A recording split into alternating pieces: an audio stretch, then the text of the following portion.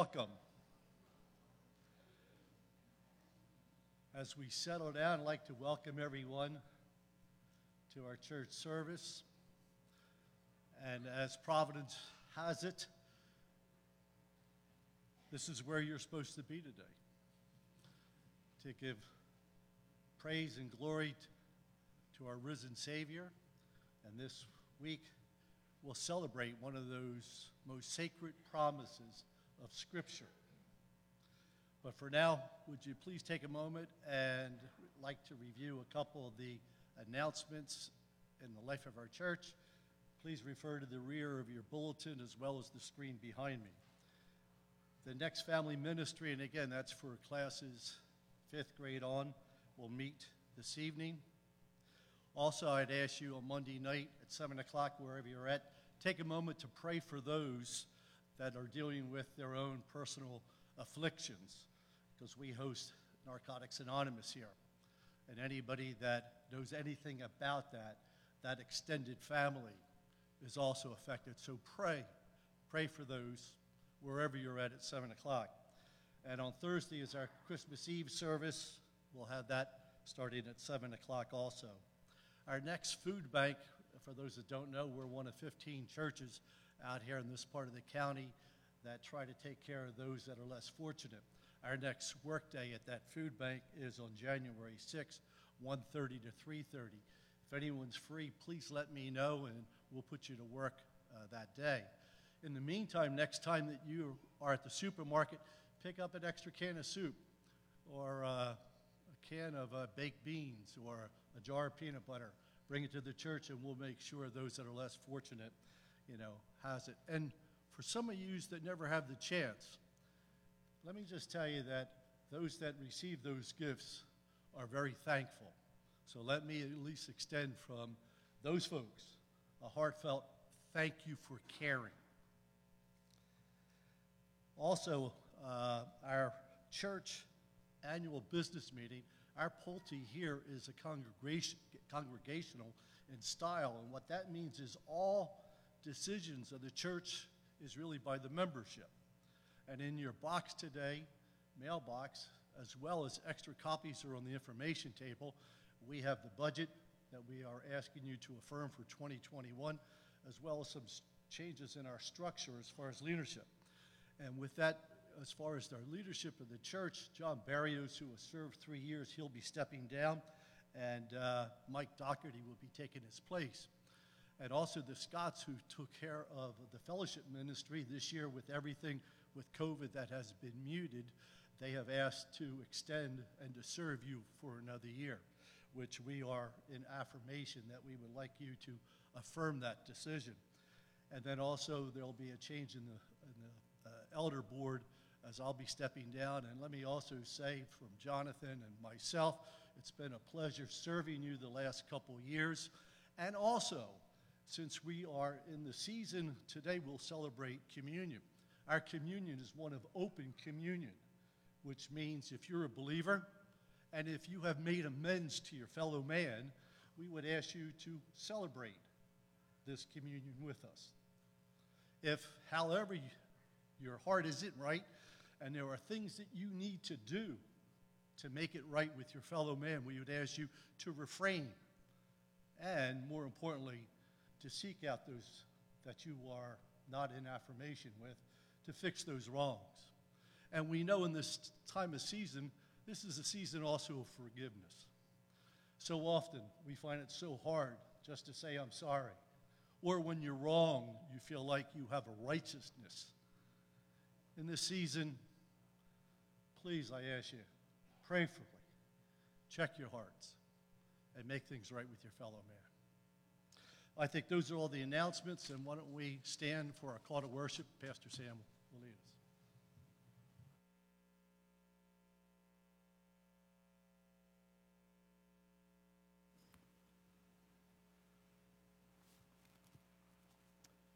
Good morning.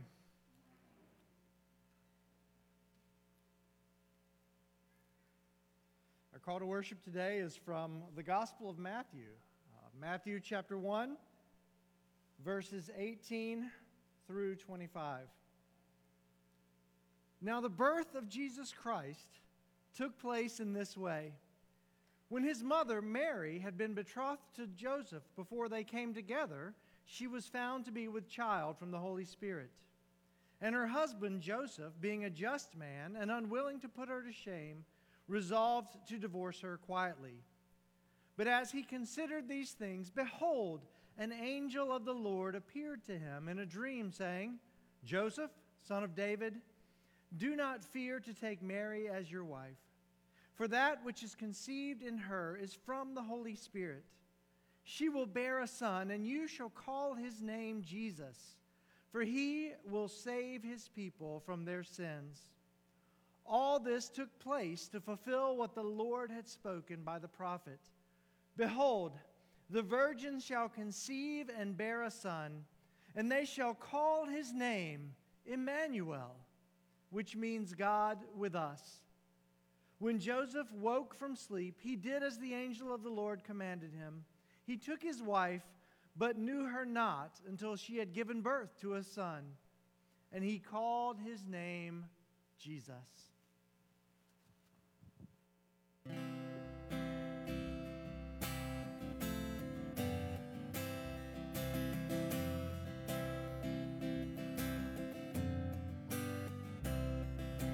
Joy to the world, the Lord is come.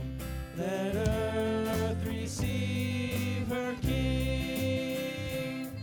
Let every heart prepare him room. And heaven and nature sing, and heaven and nature sing, and heaven and nature sing.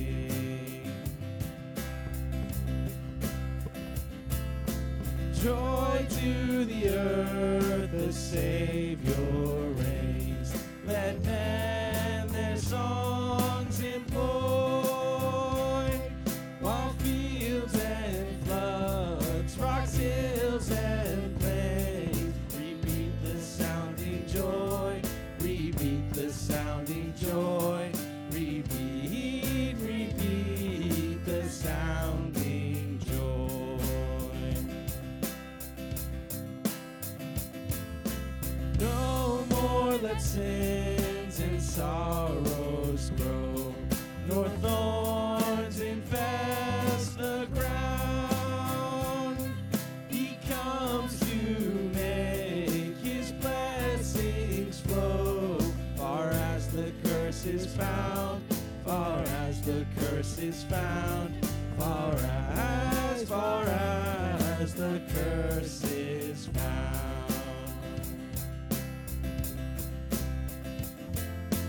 He rules the world with truth and grace, and makes the nations prove the glories of his righteousness, and wonders of his love, and wonders of his love, and wonders of his love.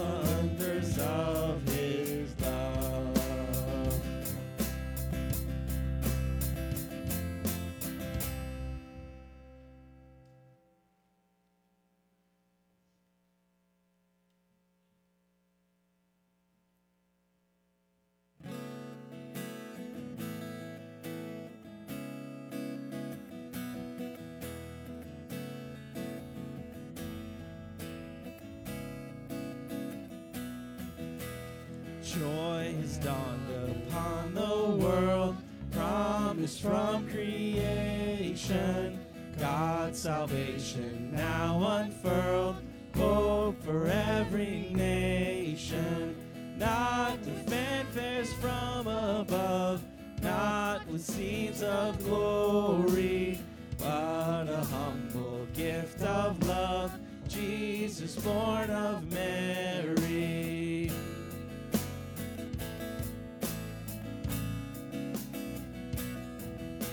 Sounds of wonder fill the sky with the songs of angels, as the mighty Prince of Life shelters in a stable.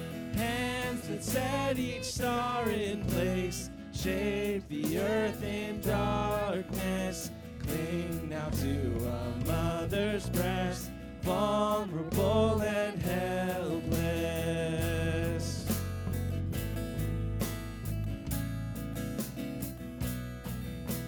Shepherds bow before the Lamb, gazing at the glory. Gifts of men from distant lands prophesy the story. Gold, the King is born today. Incense, God is with us. Myrrh, his death will make a way. By his blood he'll win us.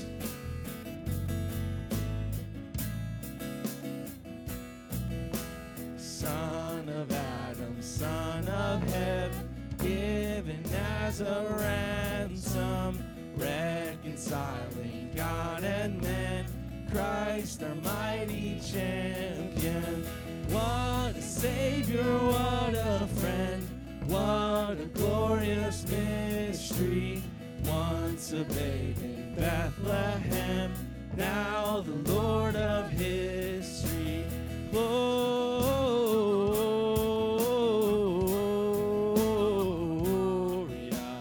in excelsis Deo. Gloria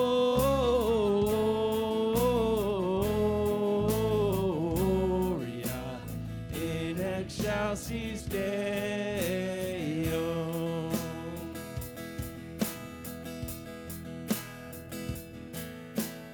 Angels we have heard on high, sweetly singing o'er the plains, and the mountains in reply, echoing their joyous strains. Gloria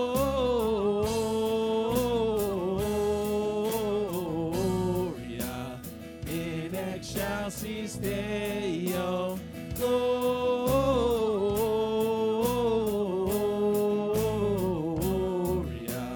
in excelsis Deo.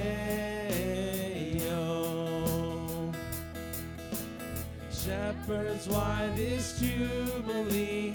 Why your joyous strains prolong? What the gladsome tidings be, which inspire your heavenly song? Gloria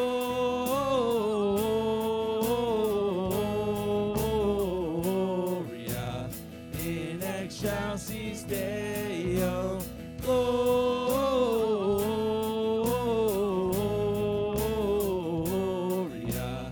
in excelsis Deo. Come to Bethlehem and see Christ, whose birth the angels sing.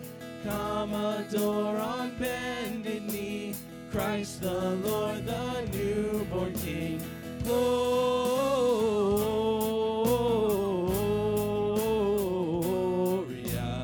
in excelsis Deo. Gloria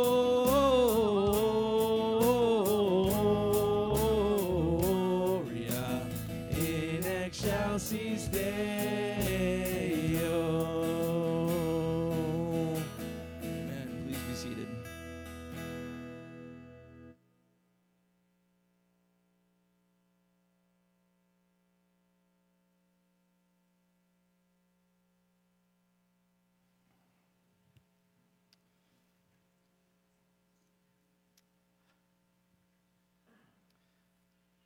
Amen. We have a few prayer requests just to make you aware of that actually a couple of them came out yesterday, but we were not able to get them out via email due to some scheduling issues. But first of all, we want to just praise God that Donna Fleming's surgery went well. It is great to have her back with us this morning, and just we praise God for his hand of faithfulness upon her, and we want to continue to pray for her as she recovers.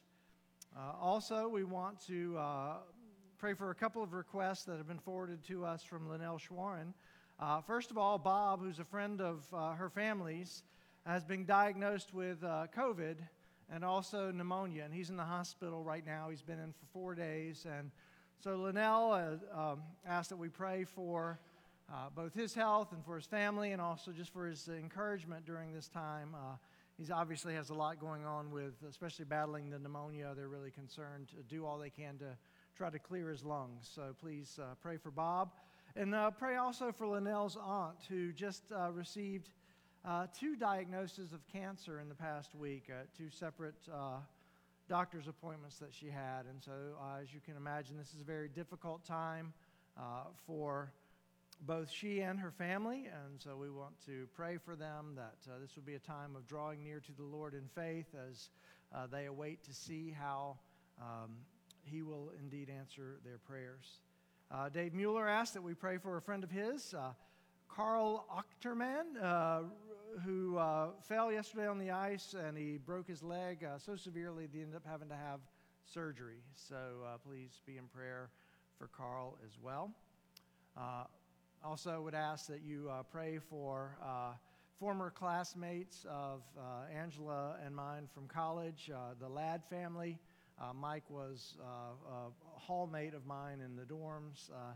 His wife, Carrie Lynn, who was also a student, passed away on Friday from COVID-19, and she would have been a couple of years younger than me. So she leaves behind 2 teenage daughters, and they are just in shock because she, other than COVID, appeared to be very healthy person, very active. And so this is a challenge that they are facing as a family, and I know that Mike would greatly appreciate our prayers as they walk this road together. We do have a praise. We have Christians back with us. As you know, Christian has been away for the past, I guess it's been over a year now, serving in the Army. And we just praise God for the chance for you to be home for Christmas, brother. And it's great to see you. And glad you chose to worship with us this morning. All right, let's look to the Lord in prayer.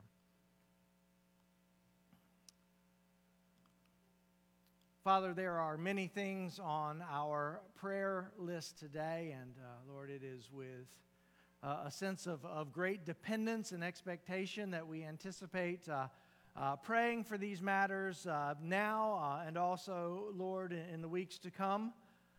But Lord, first we want to stop and yet again just give you thanks for your kindness and your grace in our lives. We thank you for the gift of your Son who came and lived the perfect life that none of us could live, yet he chose to die in our place when he gave his life on the cross, bearing your wrath, Father, against our sin, that we would be redeemed. Lord, we thank you that because of the faithfulness of Jesus, that we can gather together as your church. We can come before you boldly in prayer, knowing that we have been redeemed. We have been set free from the penalty of that our sins deserved, and set free to live lives that are honoring and pleasing to you. And that is our desire, O Lord, that through the work of your word and your spirit in our lives, that you would indeed strengthen us and equip us to live lives which reflect the glory of the gospel that we have believed. Lord, I thank you for each person that you have brought here this morning. And as we worship together, Lord, I pray for each of us, Lord, that you would grant us a sensitivity to the work that your Spirit would do in our hearts and minds today as we sing truth, as we hear your word proclaimed, Lord, as our children go downstairs and next door for their instruction, Lord, we pray that in every aspect of this service, Lord, that you would be glorified and that you would be at work conforming your people to the image of your Son. Lord, we thank you for the great news of Donna's successful surgery, and Lord, that she was able to come home that day and you granted them safe passage in the storm. And Lord, we pray for Donna and her continued healing. Lord, as she goes through the rehab and everything that she needs to do in order to strengthen her wrist, Lord, we pray your hand would be upon her every step of the way, bringing healing and growth in her life. Lord, we pray this morning with a sense of deep concern for Bob, the friend of Linnell's family, as he deals with both COVID and also pneumonia. Lord, we pray that you would be at work in this situation. Lord, be at work physically in his body and, Lord, spiritually, Lord, in his heart and mind. Lord, that if he's a believer, that this would be a time of drawing near to you in faith and dependence. And, Lord, that you would use him as a light, both in the lives of those that are caring for him in the hospital, but also, Lord, of his family as well. That this trial would be something that you redeem for their good and for your glory in their lives. Lord, we pray also for Linnell's aunt as she is bearing a heavy burden along with her family this week with the diagnoses of cancer. Lord, we pray that as they walk this road together, Lord, that they would experience your grace in amazing ways. Lord, we pray that if you would be willing, Lord, that you would grant healing, Lord, even supernaturally in her life. That this would be a time of your name being glorified in the midst of their trial. Lord, we pray also for Carl, Dave and Joanne's friend, Lord, for his recovery following both the fall and the surgery that he underwent yesterday. Lord, we pray that you would protect him from complications and that you would allow him to get mobile again soon. And Lord, we pray this morning for the Ladd family. For those that knew Carrie Lynn, Lord, we are all in shock. But we thank you, Lord, for the confidence of knowing that she knew you, that she sought to love and serve her husband in a way that showed her devotion to you, that she sought to see her children come to know you and be saturated with biblical truth in their home. Lord, thank you for the joy that was so evident in her life. And Lord, we pray for Mike and for their children, Lord, during this time of grief, Lord, that it would be a time of experiencing your grace. Lord, I pray for those that are caring for them, Lord, that you would give them wisdom and grace as they remind them of both the great confidence that they can have in Carrie Lynn's destination. When her eyes closed in this life on Friday, they opened in heaven, and we thank you for that knowledge. And that is the destiny that awaits all your children. Greater things, graduation even from this life to something much, much greater. But Lord, for those who are left behind and await their time to see you face to face, Lord, there is pain. And so, Lord, we pray for your Spirit's comfort upon the Ladd family.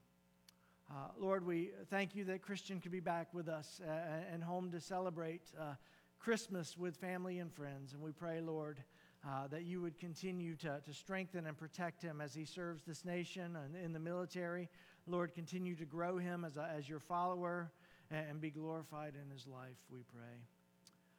Lord, again, just thank you so much for the opportunity that we have both to worship together and to reflect later through the Lord's Supper on your death and resurrection, O Lord. Lord, in all this, we pray that you'd be glorified. Lord, I would stop to pray this morning also for any unbelievers who may be present among us this morning. Lord, I pray that this would be the day that you open their eyes and their hearts to the truth, that they would see their need for Christ as Savior and Lord, and they would respond in faith and receive the redemption that we have all gathered together to celebrate today, the redemption that comes through faith in Christ our Lord. We love you, Jesus, and we praise you, and we pray all this in your name. Amen.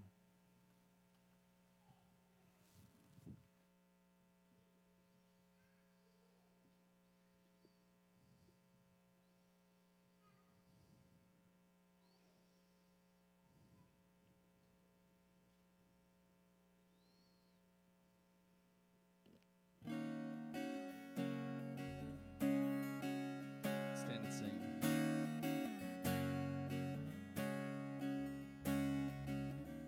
Oh, the mercy our God has shown to those who sit in death's shadow. The sun on high pierced the night, born was the cornerstone. Unto us a son is given, unto us a child is born. He who is mighty, has done a great thing, taking on flesh, conquered death's sting, shattered the darkness and lifted our shame. Holy is his name.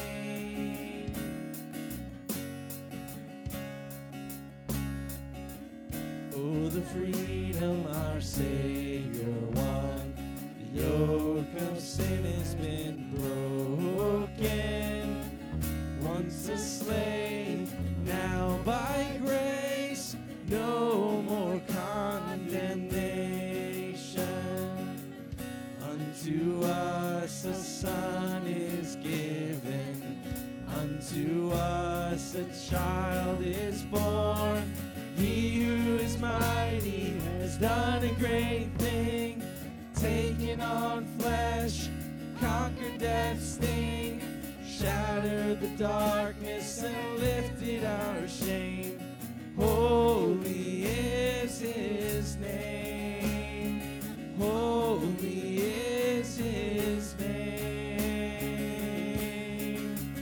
Now my soul magnifies the Lord. I rejoice in the God who saves. I will trust his unfailing love. I will sing his praises all my days. My soul magnifies the Lord. I rejoice in the God who saves. I will trust his unfailing love. I will sing his praises all my days. He who is mighty has done a great thing, taken on flesh, conquered death's sting, shattered the darkness and lifted our shame. Holy is his name. Holy is his name.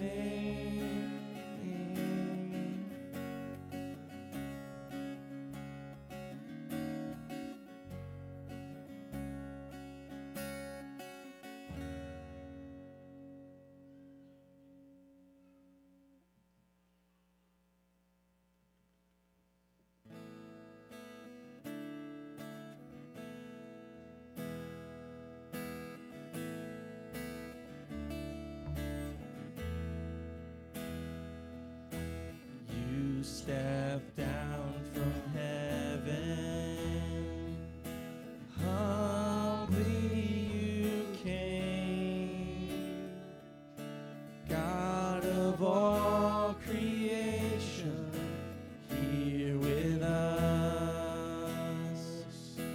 in a starlit manger.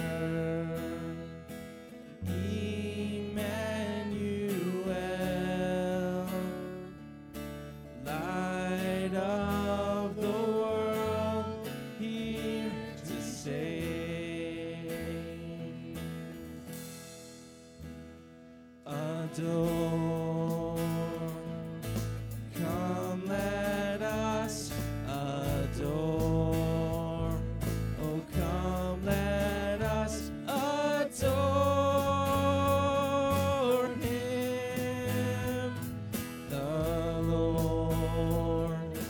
Worship Christ, the Lord. Let all that is within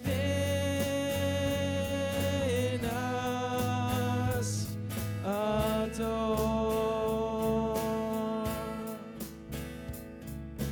Wise men bring their treasures,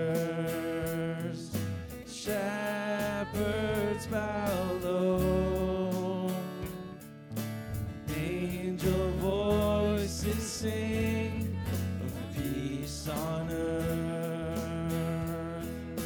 What have I to offer to heaven's King? I will bring my life, my love, my all.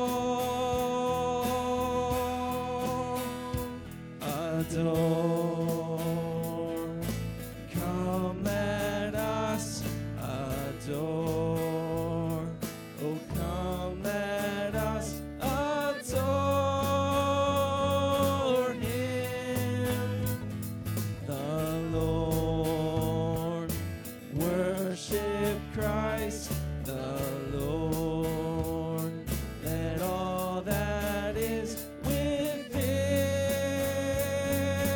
us adore.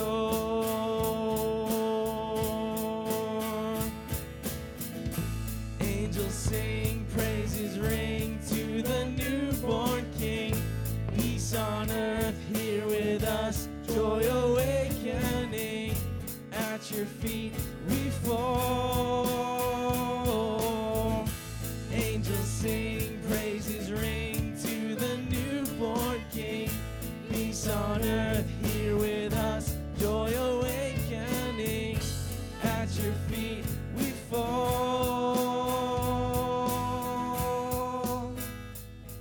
Adore. Come, let us adore.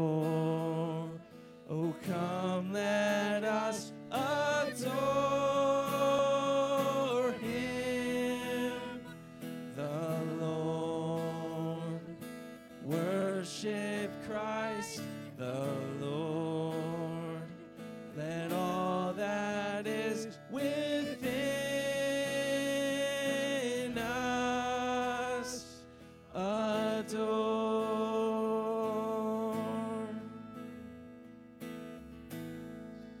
Please be seated.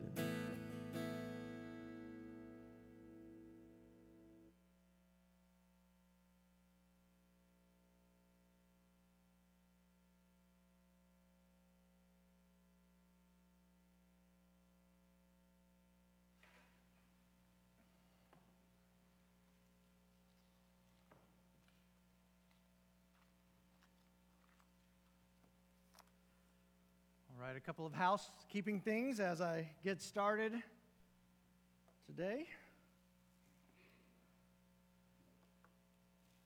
First of all, as it relates to our celebration of the Lord's Supper in a little bit, just a reminder, this is only our second go-round using these very COVID-friendly, all-in-one communion styrofoam tasting packets here. But just want to remind you, because we're going to transition from straight from the sermon into our celebration of the Lord's Supper, and my prayer is that it will be a time of reflection on what we're about to celebrate, so I don't want to have to do this little reminder of how you open these things. So just a reminder, there are two tabs on each on the top of the cup. The first one is clear. That would be the one that you pull to gain access to the bread, and then the second one, the tinfoil one, will actually get you access to the juice. And I just point that out because the clear one is not obvious when you first look at it. And so it's really hard to get the bread out if you get the juice first. And Lord willing, someday soon we will be back to our homemade bread and juice in regular cups and things a little bit more normal. But just so you know, when we get to that, if you guys want to pass those down now, that's fine. That'll save a little bit of rustling and activity as we move into the Lord's Supper at the conclusion of the sermon.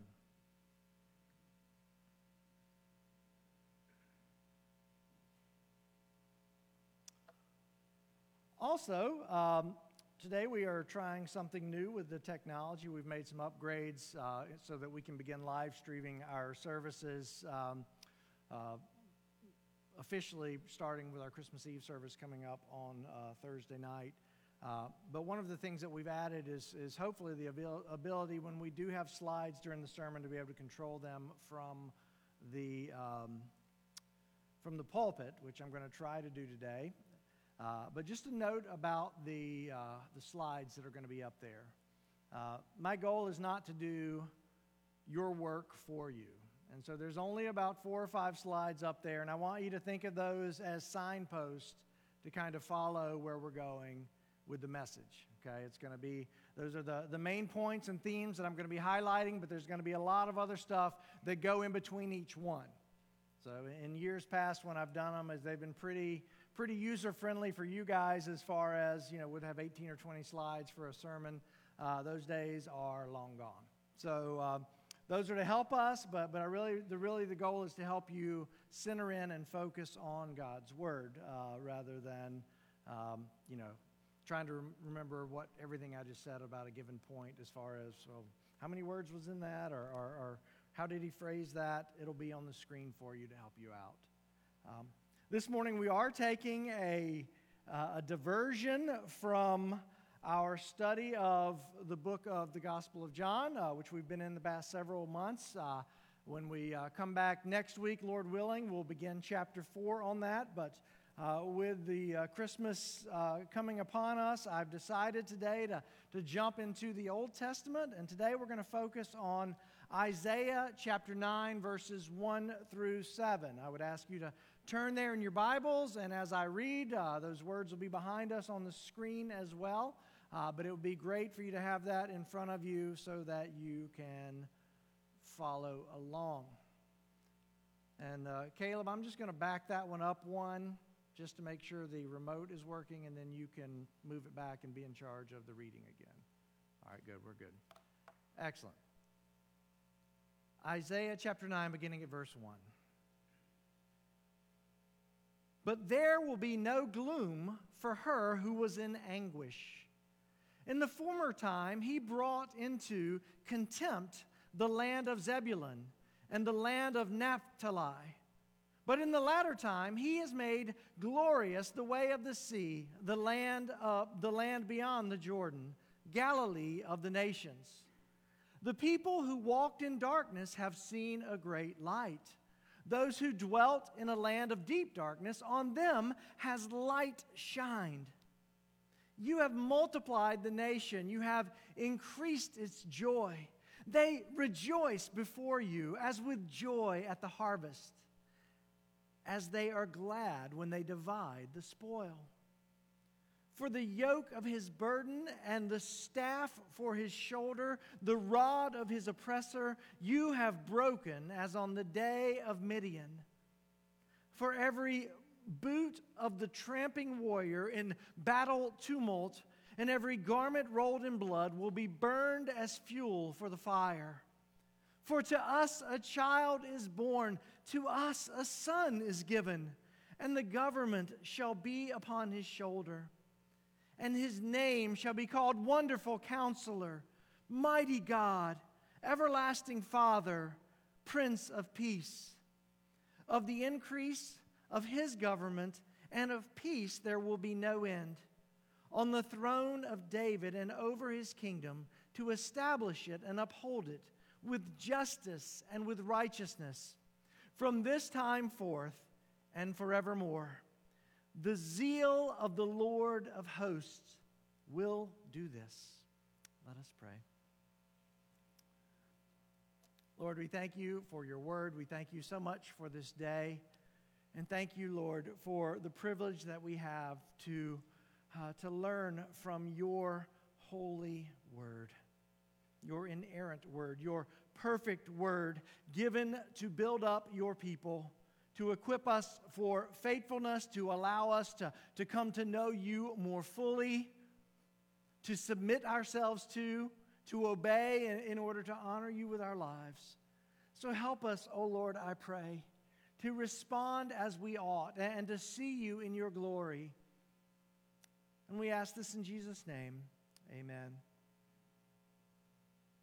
Now, as I mentioned before, we take a break this week from our study of the Gospel of John to look at one of the most well-known prophecies concerning the life and ministry of Jesus, really in the Old Testament.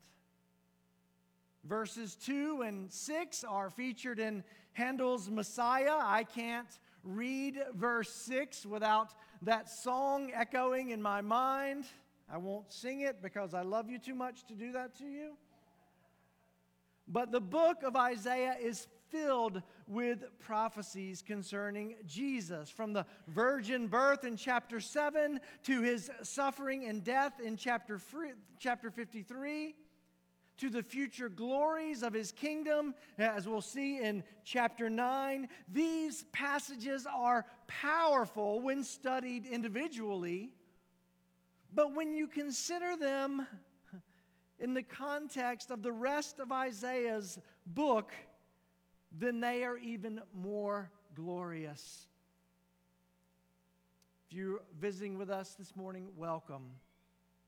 And anybody who's been here more than twice will tell you that we love context at New Hope.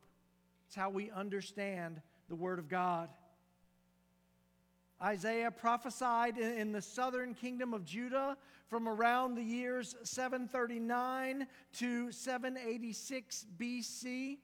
He served during the reigns of 4 kings, and the prophecy that begins here in the early chapters of the book of Isaiah came to him, we see, the year that King Uzziah died. That was 739 BC. And King Uzziah is significant because although he led the nation to prosperity and military strength, unfortunately, he also led the people away from the Lord. Judah was in decline spiritually, and the early chapters of Isaiah lay out God's case against His people. These are just a few of the charges he brings against them from Isaiah chapters 1 through 5. He calls them rebellious children, lacking understanding. They are filled with iniquity. They deal corruptly with one another. They have forsaken the Lord. They've despised the Lord. And in describing the great city of Jerusalem, can I ask that you forgive my language? But he calls the city of Jerusalem a whore. Those are God's words, not mine. For their unfaithfulness to Him. And because of their unfaithfulness, God's judgment was coming in the form of the brutal Assyrian army. Brothers and sisters, God is not mocked, and His children needed to be disciplined. So the news that Isaiah was to deliver was not good in terms of the short term. But as God often does, the long term was filled with promise and hope. And Isaiah sets forth the promise of a Redeemer, not just for Judah, not just for Israel, but for all nations. Brothers and sisters, it is in contrast to the darkness of sin and wickedness that the light of the gospel shines most clearly. And we certainly see that in the book of Isaiah. And we even see it clearly now in this lost world that we live in as well.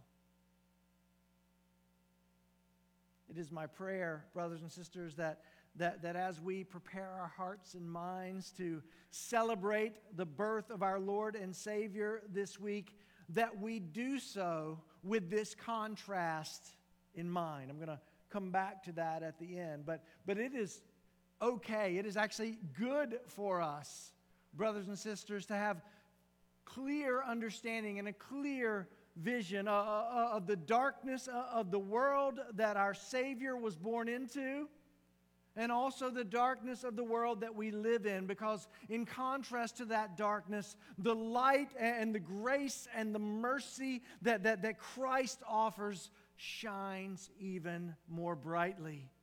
Like a diamond against the dark felt backdrop that jewelers use to look at all the facets, how it stands out in that same way, so too does the diamond of the gospel shine in this dark world.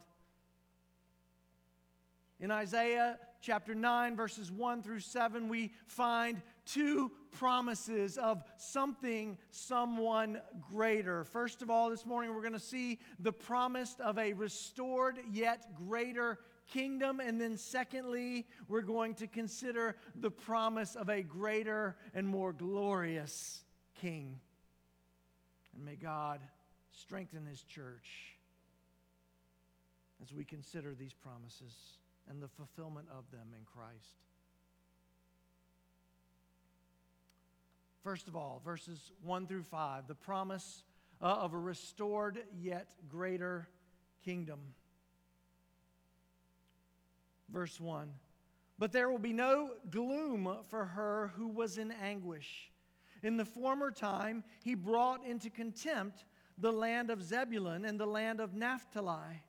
But in the latter time, he has made glorious the way of the sea, the land beyond the Jordan, Galilee of the nations. The people who walked in darkness have seen a great light. Those who dwelt in a land of deep darkness, on them has light shined. You have multiplied the nation. You have increased its joy. They rejoice before you as with joy at the harvest, as they are glad when they divide the spoil. For the yoke of his burden and the staff for his shoulder, the rod of his oppressor, you have broken as on the day of Midian. For every boot of the tramping warrior in battle tumult and every garment rolled in blood will be burned as fuel for the fire. Now, right off the bat, we have ties to what we have learned so far in the Gospel of John. I love it when this happens, when we're working through a book of the Bible, like we're working through the Gospel of John, and then all of a sudden we take a break for a special day or something like that, and we see how the Bible just weaves in and out of itself. How the themes that we find in the Old Testament are made more clearly in the New. The promises of the old fulfilled in the new.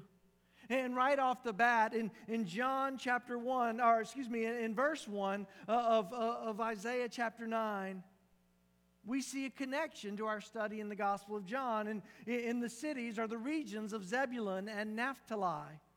Now, these were along the northern border in Galilee. These two areas would have been the first to fall when the Assyrians came into Judah from the north. So Isaiah is beginning to lay out God's plan for how he's going to discipline his people. In fact, they would fall within a matter of months from the time that Isaiah uttered this prophecy to King Ahaz of God's impending judgment. But we see in verse 1 that the first to fall would also be the first to see the glory of the coming kingdom of God. I want you to catch that,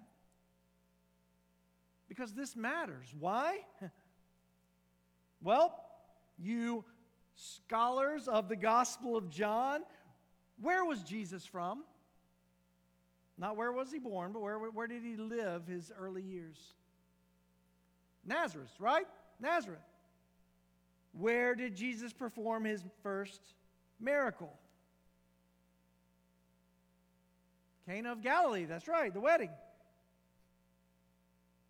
Two villages, smack dab in the area where the regions of Zebulun and Naphtali in ancient times bumped right up against one another. And we see in the Gospel of John the fulfillment of this prophecy, do we not? Where the glory of Christ's ministry began to take shape and be launched. Isn't that awesome? God's promises always come true. Always. These two regions would witness the beginnings of a kingdom that is still being built, a kingdom that will never end. A kingdom that we see in verses 2 through 5 that will be marked by 4 characteristics. First of all, it will be a kingdom that is marked by light. Secondly, a kingdom that is marked by coming joy. A kingdom that is marked by a coming redemption. And then finally, a kingdom that is marked by coming peace. Let's look first at the coming light in verse 2. Inspired by God, Isaiah says, "The people who walked in darkness have seen a great light. Those who dwelt in a land of deep darkness, on them has light shined." Now again, this is one of those moments where I pray that those of you that have been here the past few months immediately have your minds go where? John chapter 1. That's right. I saw fingers go up, heads nodding. We're on a roll. Good stuff. John chapter 1, verses 1 through 5 and verses 9 through 13. Let me read those to you because they are glorious indeed. "In the beginning was the Word, and the Word was with God, and the Word was God. He was in the beginning with God. All things were made through Him, and without Him was not anything made that was made. In Him was life, and the life was the light of men. The light shines in the darkness, and the darkness has not overcome it." Verse 9, "The true light, which enlightens everyone, was coming into the world. He was in the world, and the world was made through Him, yet the world did not know Him. He came into His own, and His own people did not receive Him. But all who did receive Him, who believed in His name, He gave the right to become children of God, who were born not of blood, nor of the will of the flesh, nor of the will of man, but of God." Isaiah and John are talking about the same light. The light that came into the world, Jesus, was the light prophesied by Isaiah. The invasion by the Assyrians would lead to a difficult time for the people, a dark time, but that darkness was surpassed by the spiritual darkness of the sin and spiritual death that they were already experiencing. The Assyrians were coming because the people had forsaken God. Now fast forward to Jesus' day.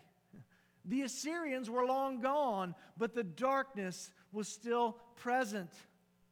Fast forward to our day, and the darkness still persists in the lives of those who do not know Jesus. But for those who do, we have the light, because Jesus is the light. Have you seen the light, brothers and sisters, by faith? Have you responded to what Christ has done to redeem you? If not, then let me tell you, you have nothing to celebrate on Friday. But if you have the joy and the privilege to celebrate in a way that perhaps you never have before, because the light has come and has shone in our lives. The new kingdom will not just be marked by a coming light, it will also be marked by the joy that is still to come. Verse 3, Isaiah continues, "You have multiplied the nation, you have increased its joy. They rejoice before you as with joy at the harvest, as they are glad when they divide the spoil." And the growth of this nation over which our Lord will be king will expand beyond physical boundaries to encapsulate all who are adopted into His kingdom. Just as God promised Abraham that He would multiply his descendants as the sands of the seashore, the kingdom of heaven, the kingdom of Christ, will be filled with people from every tribe and tongue and nation. All who are in this kingdom will overflow with joy because of the salvation that we have received in Christ. We will overflow with joy at the work of God in the lives of others. We will find joy in His being glorified for all the world to see. And this is not just a future joy. It is a joy that must be made manifest in every believer's life, because honestly, we cannot view this world, our existence here, from birth till death, simply the way the world does. If we do, we will we will shortchange ourselves the glory and the joy of truly knowing and following Christ.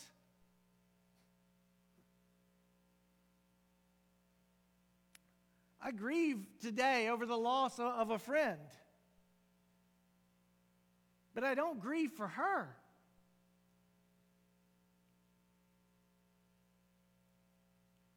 I grieve for her family.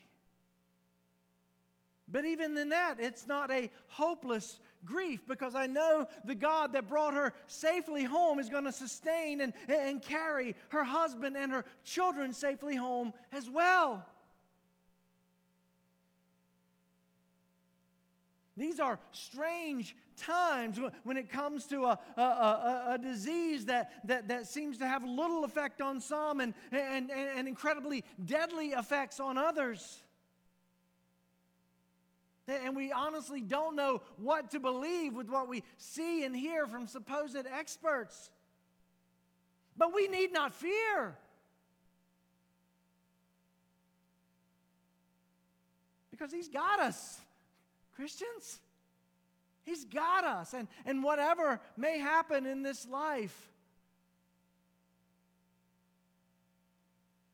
we should echo the words of the Apostle Paul with the same joy that he echoed from his prison cell. To live is Christ, and to die is gain. Where is our joy, brothers and sisters? Not just at a holiday, not just at students having 2 weeks off from school, or some of you much, much longer here lately. That's great, but there's a greater joy. Because in the birth of Christ,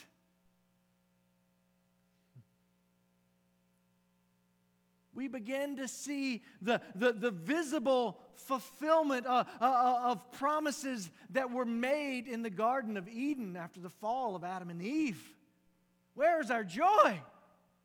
We should have more joy than anyone, not just at this time of year, but year-round. Not just when things are growing great, but when things fall apart. And it's not this blind optimism, but it is a confidence in the one who carries us.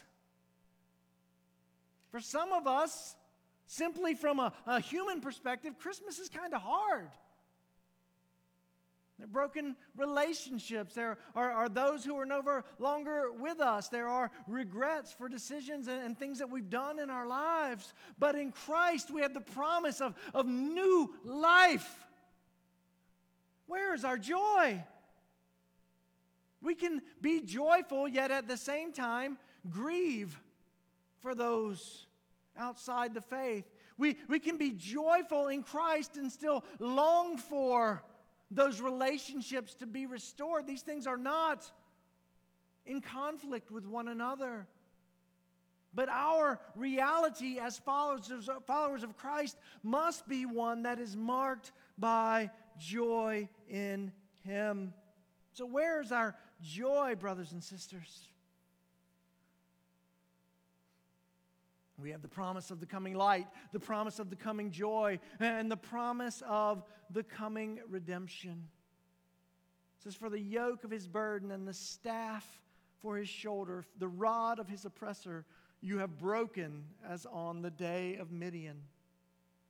Now, the Assyrians were coming, but their rule would not be forever.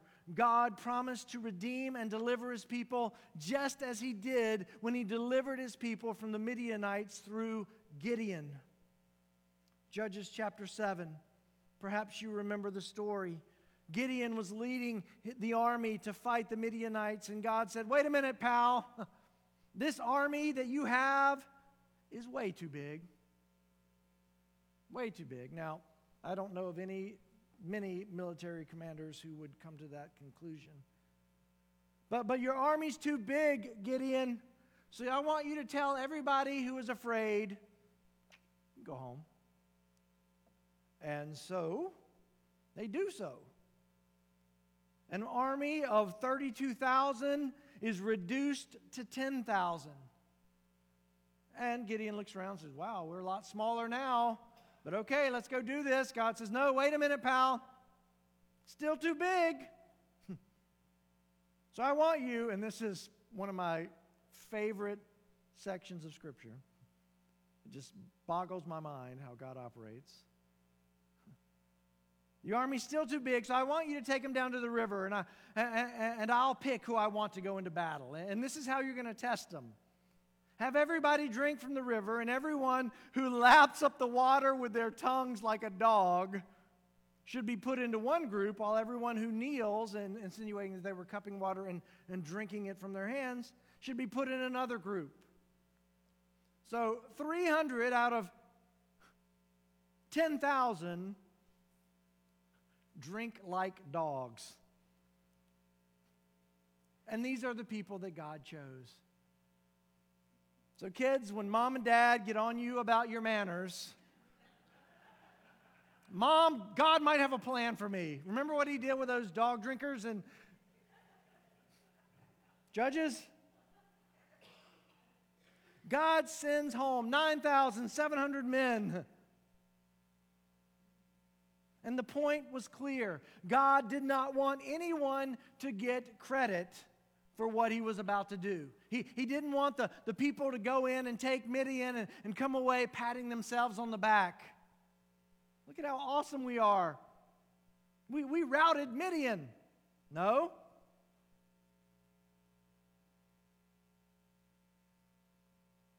God did this. And in the same way, God is saying through Isaiah that the redemption that will mark the coming kingdom is something that will be clearly the work of God, and only God will get the credit. And we know it's true, don't we, brothers and sisters? Only God can get the credit. What do we have to boast in except for what Christ has done for us? Our sin? Well, that's your part in the gospel. That's my part in the gospel.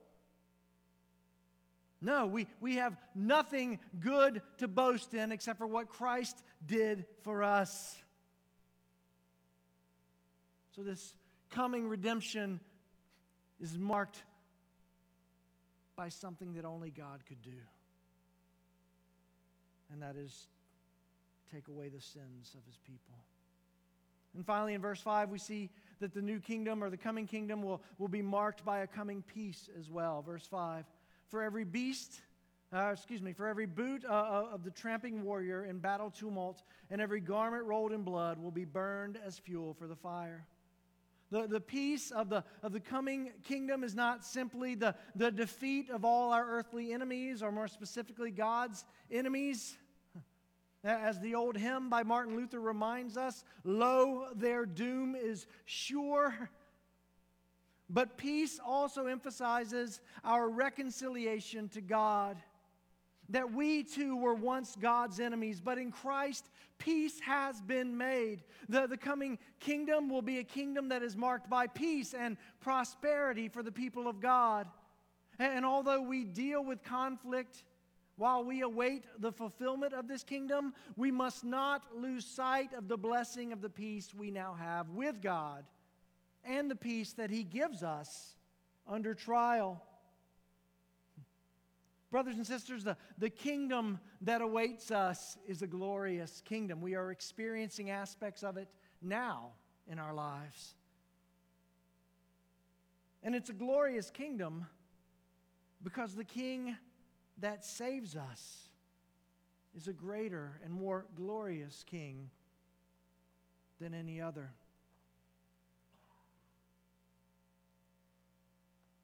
The promise of a greater King, verses 6 and 7. For to us a child is born, for to us a son is given, and the government shall be upon his shoulder, and his name shall be called Wonderful Counselor, Mighty God, Everlasting Father, Prince of Peace. Of the increase of his government and of peace there will be no end. On the throne of David and over his kingdom, to establish it and to uphold it with justice and with righteousness from this time forth and forevermore. The zeal of the Lord of hosts will do this.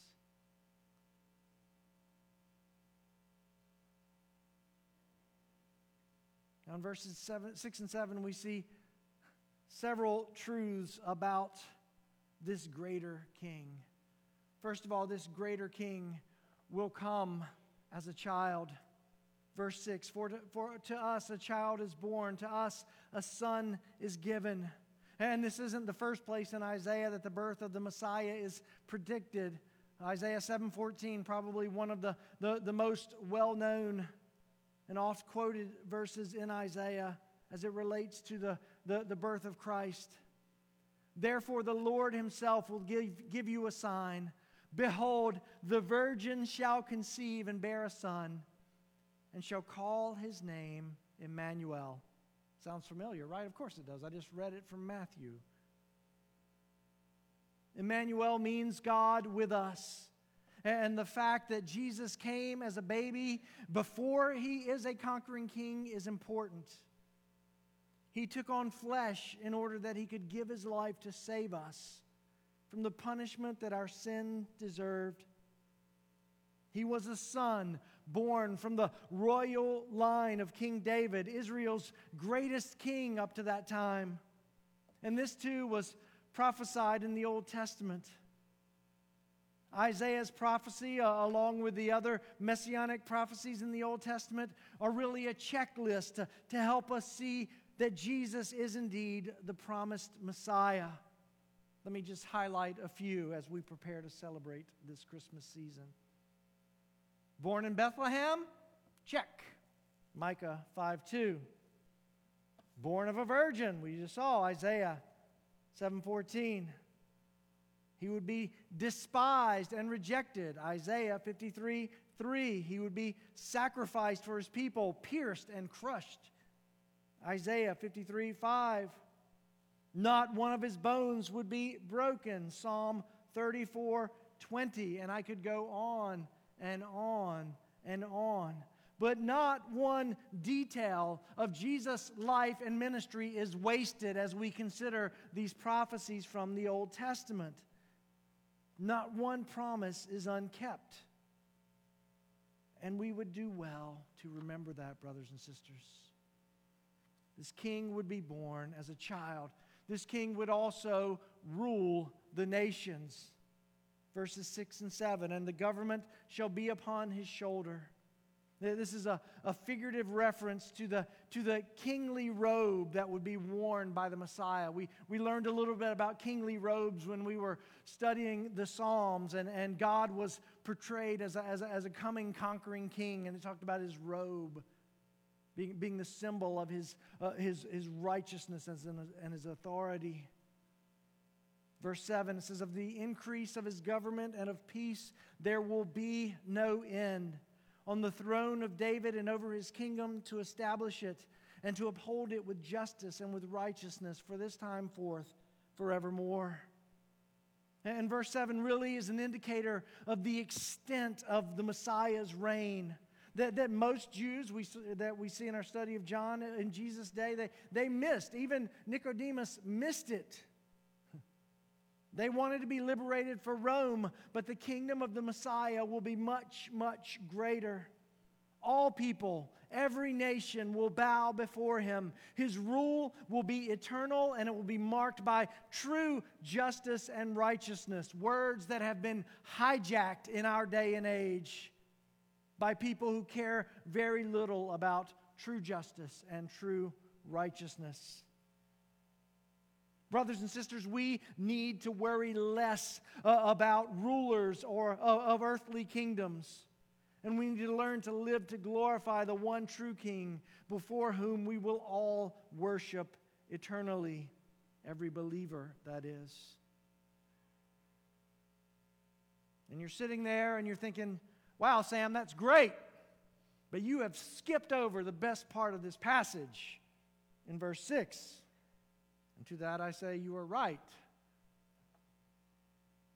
But we have saved the best for last.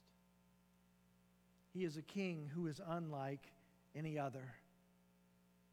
And his name shall be called Wonderful Counselor, Mighty God, Everlasting Father, Prince of Peace. And as with all titles for God in the Old Testament, each of these tell us about the character and nature of God. In this case, the Son of God, Jesus, the Messiah. Wonderful Counselor. This title indicates the wisdom with which Jesus will rule his kingdom. The Hebrew word that's translated counselor is one that is typically used to describe the king's closest advisor. But Jesus is so wise that he has no need of other counsel.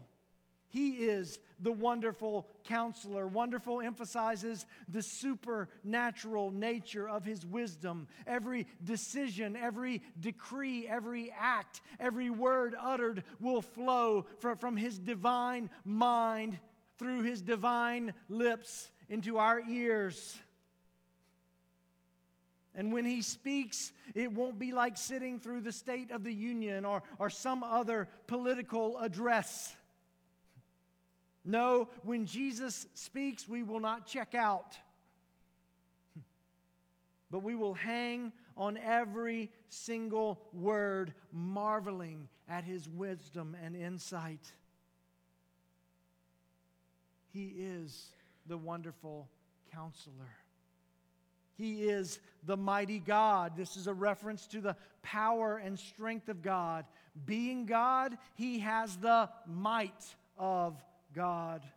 In the Old Testament, this phrase is used in reference to the invincible nature of God in warfare. He cannot be defeated. He cannot be thwarted or stopped. God always wins. And that is true today, brothers and sisters. This greater king will be a conquering Messiah, not only defeating human foes, but also spiritual ones. My mind cannot help but go to Revelation chapter 20, where we read about the defeat and the judgment of the devil, but also the defeat of death as well. And then in chapter 1, our 21, we see our king in his full glory on the throne. Every foe defeated, his people secure and in worship. He is the mighty God. Death could not defeat him, but he rose victorious. And in that resurrection, we have the promise of being justified in the sight of God forevermore. He's the everlasting Father. And this is an interesting one, right? We're talking about the Son, but the Son is referred to as the Father. But the cool thing about this is that this title is a description of the type of reign that Jesus will have over his people, the nature of his reign, if you will. It will be like that of a loving father in how he rules or leads his household. Earthly kings vary in how they relate to their people, but none can love, lead, protect, and reign over his people in the way that Jesus will. Every command, every decree will come from the heart of one who truly loves and has the best interests of his people at heart. Finally, he is the Prince of Peace. As mighty God, Jesus is portrayed as a conquering warrior. As Prince of Peace, we see that his warfare will come to an end. Revelation 21. But there is peace with God, not just then, but now for those who respond in faith to the gospel. Jesus died to remove God's wrath from us, taking us from the position of God's enemy to his people, his children. Is he your Prince of Peace, friend? Have you responded in faith to the gospel? Well, what do I mean by that? Well, God's word is true, and God's word is authoritative, and he tells us in his word that each person has sinned and fallen short of the glory of God. And that the punishment or the payment that we deserve for our rebellion against God is what? Death. Not just physical death, but eternal, supernatural death. Spiritual death. separation from God forever, with His wrath poured out upon us. But as we learn from John 3:16, that God so loved the world that He gave His only unique Son, that whosoever believes in Him shall not perish but have what? Everlasting life. The way to move from darkness into light, the way to move from wrath to sonship or daughtership is through faith in the one whose birth we celebrate this week. It's through faith in the ones whose death and resurrection we will celebrate sometime this spring. Christ, our King. And it's through His faithfulness, through His sacrifice, that we can have our sins forgiven, God's wrath removed, and be restored to Him forever. And only then is He truly our Prince of Peace. Because if you are outside the faith, you are God's enemy. It doesn't matter how many happy thoughts you may have about God in a given week. It may not matter that you think Jesus is a pretty neat guy. If you have not responded in faith to what He has done because of your guilt before God, then you are still an object of His wrath. And the call of Scripture on our lives is to flee to the cross, run to Him, cling to Him. Be willing to let go of all the sin and foolishness that you cling to in this life in order to have the one who gave His life for you.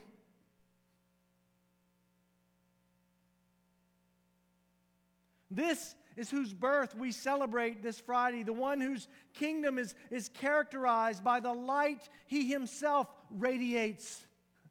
The one who is the source of our joy, our redemption, our peace. The one who is the wonderful counselor, the conquering Messiah, the benevolent, loving ruler, the Prince of Peace. Those little hands that would reach up from the manger and cling tightly to the fingers of Mary and Joseph as a newborn would be the hands that are one day pierced through with nails as He fulfilled the plan of God to save His people. This plan of God that we read about in Isaiah and a multitude of other places in the Old Testament. The manger forever sits in the shadow of the cross as a reminder that the gospel was not some plan B that God came up with because the people didn't see how awesome Jesus really was. The cross was His destiny in order to redeem us. Why? Why, God? Why go through all of this? Why make all of this happen? Verse 7, the zeal of the Lord of hosts will do this. God's passion, His jealousy for His glory, for His own name to be known rightly. His purposes and His people, His love led Him to do all of that. We, like the Israelites, had rebelled, but His purposes endure forever. God always keeps His promises, brothers and sisters. May we head into this week as we prepare for our Christmas Eve service, which you are all encouraged to attend, our candlelight service. Brother Dave is going to bless us with the Word of God.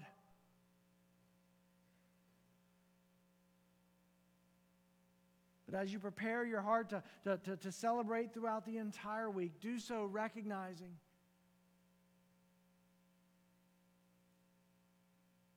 that He is the light of the world. He is the Savior of the world. He is our only hope.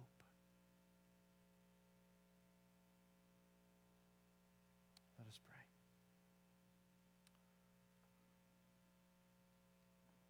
Lord, we thank You for Your love and Your mercy. Lord, we thank You for Your faithful hand upon us. Lord, we thank You for the opportunity that we have as Your people to celebrate the supper that you instituted as a time of reflection and a reminder of the great price that was paid to redeem us. So as we celebrate your supper, O Lord, we pray that you would be glorified. Lord, I thank you for each person here, and I pray, Lord, that this would truly be a day of us drawing closer to you in faith, that your name would be glorified in our lives. And I ask this in Jesus' name. Amen. Now, our typical practice as we take part in the Lord's Supper, as Gene mentioned earlier, is that we practice what is known as an open communion. It is for all who name the name of Christ as Lord and Savior. And the statement about being in unity with one another, it's a statement about unity in the church. Because as we celebrate Christ's death and resurrection through the Lord's Supper, the price that was paid to redeem us, we are testifying that this gospel that we claim to believe, that faith is true of all of us. It means that we love each other. It means that we bear with one another. It means when things go wrong, we make things right. Unity in the church is a testimony to a lost and dying world of the power of the gospel. The Lord's Supper is also a time of us looking back. We reflect on the price that was paid. It's a time of looking around presently as we reflect on our lives and the sin that we need to repent of, and the joy and the freedom that we have in Christ. And it's a time of looking ahead. Paul tells us to continue to do this, proclaim his death and resurrection until he returns. So let us celebrate the supper well. We're going to do it very simply. I'm going to quote our communion passage, and you will take the bread and drink the juice when you are ready. So take time to reflect, pray, give thanks. Then I will close us in prayer, and then we will sing our closing song together. For I received from the Lord what I also delivered unto you, that Jesus on the night he was betrayed took bread and broke it. And when he had given thanks, he said, "This is my body, which is for you. Do this in remembrance of me." In the same way also, Jesus took the cup after supper, saying, "This cup is the new covenant in my blood. Do this as often as you drink it in remembrance of me." So as you are ready, you can eat the bread and drink the cup.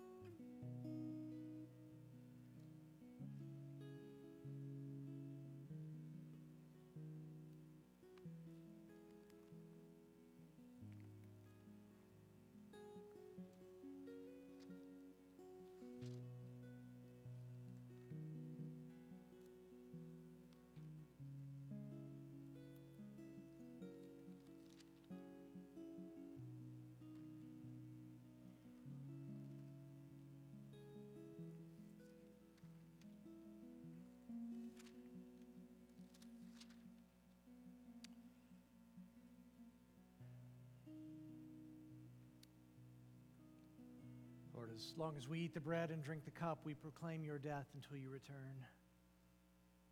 Lord, I pray for each of us that it would truly be the deep longing of our hearts that you would return quickly. Lord, that we would recognize that the greatest joys of this life are but a foretaste of the greater joy of seeing you face to face.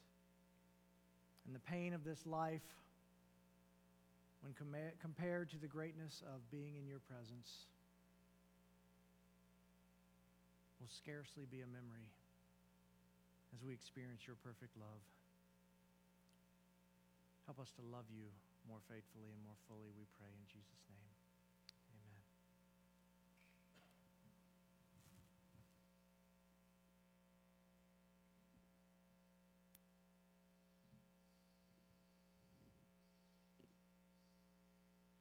Let's stand and sing.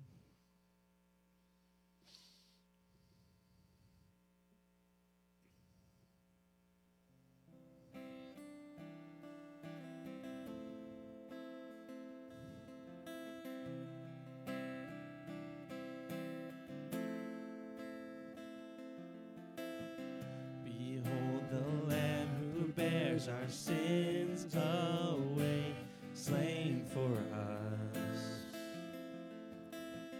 And we remember the promise made that all who come in faith find forgiveness at the cross.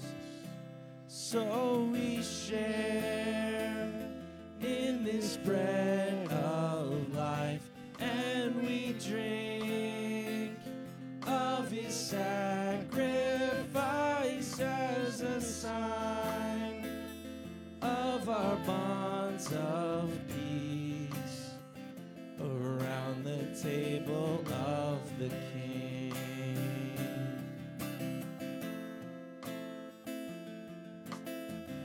The body of our Savior Jesus Christ, torn for you.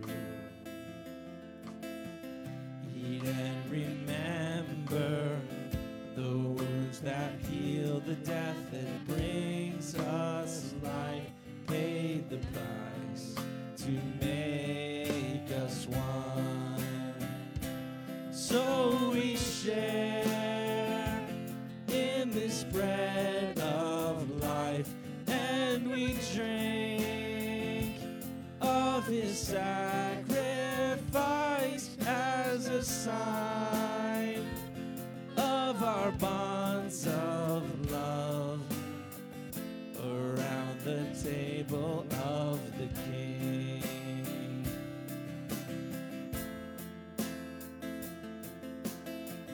The blood that cleanses every stain of sin shed for you. Drink and remember, he drained death's cup that all may enter in to receive the life of God. So we share in this bread of life, and we drink of his sacrifice as a sign of our bonds of grace around the table of the King.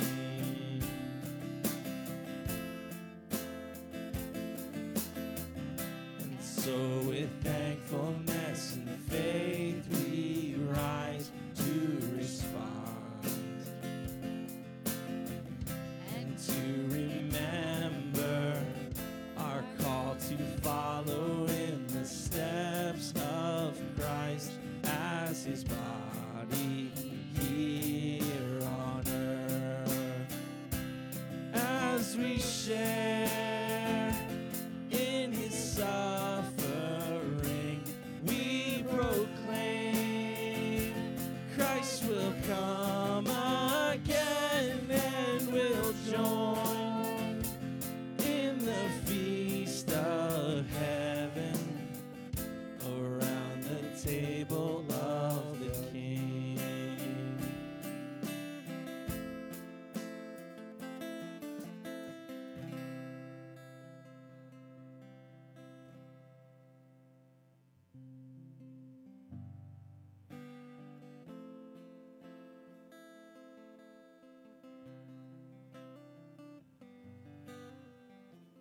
Thank you so much for being with us and worshiping with us today.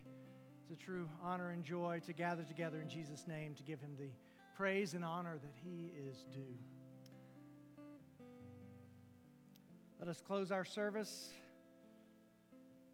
with the singing of the angels in Luke chapter 2.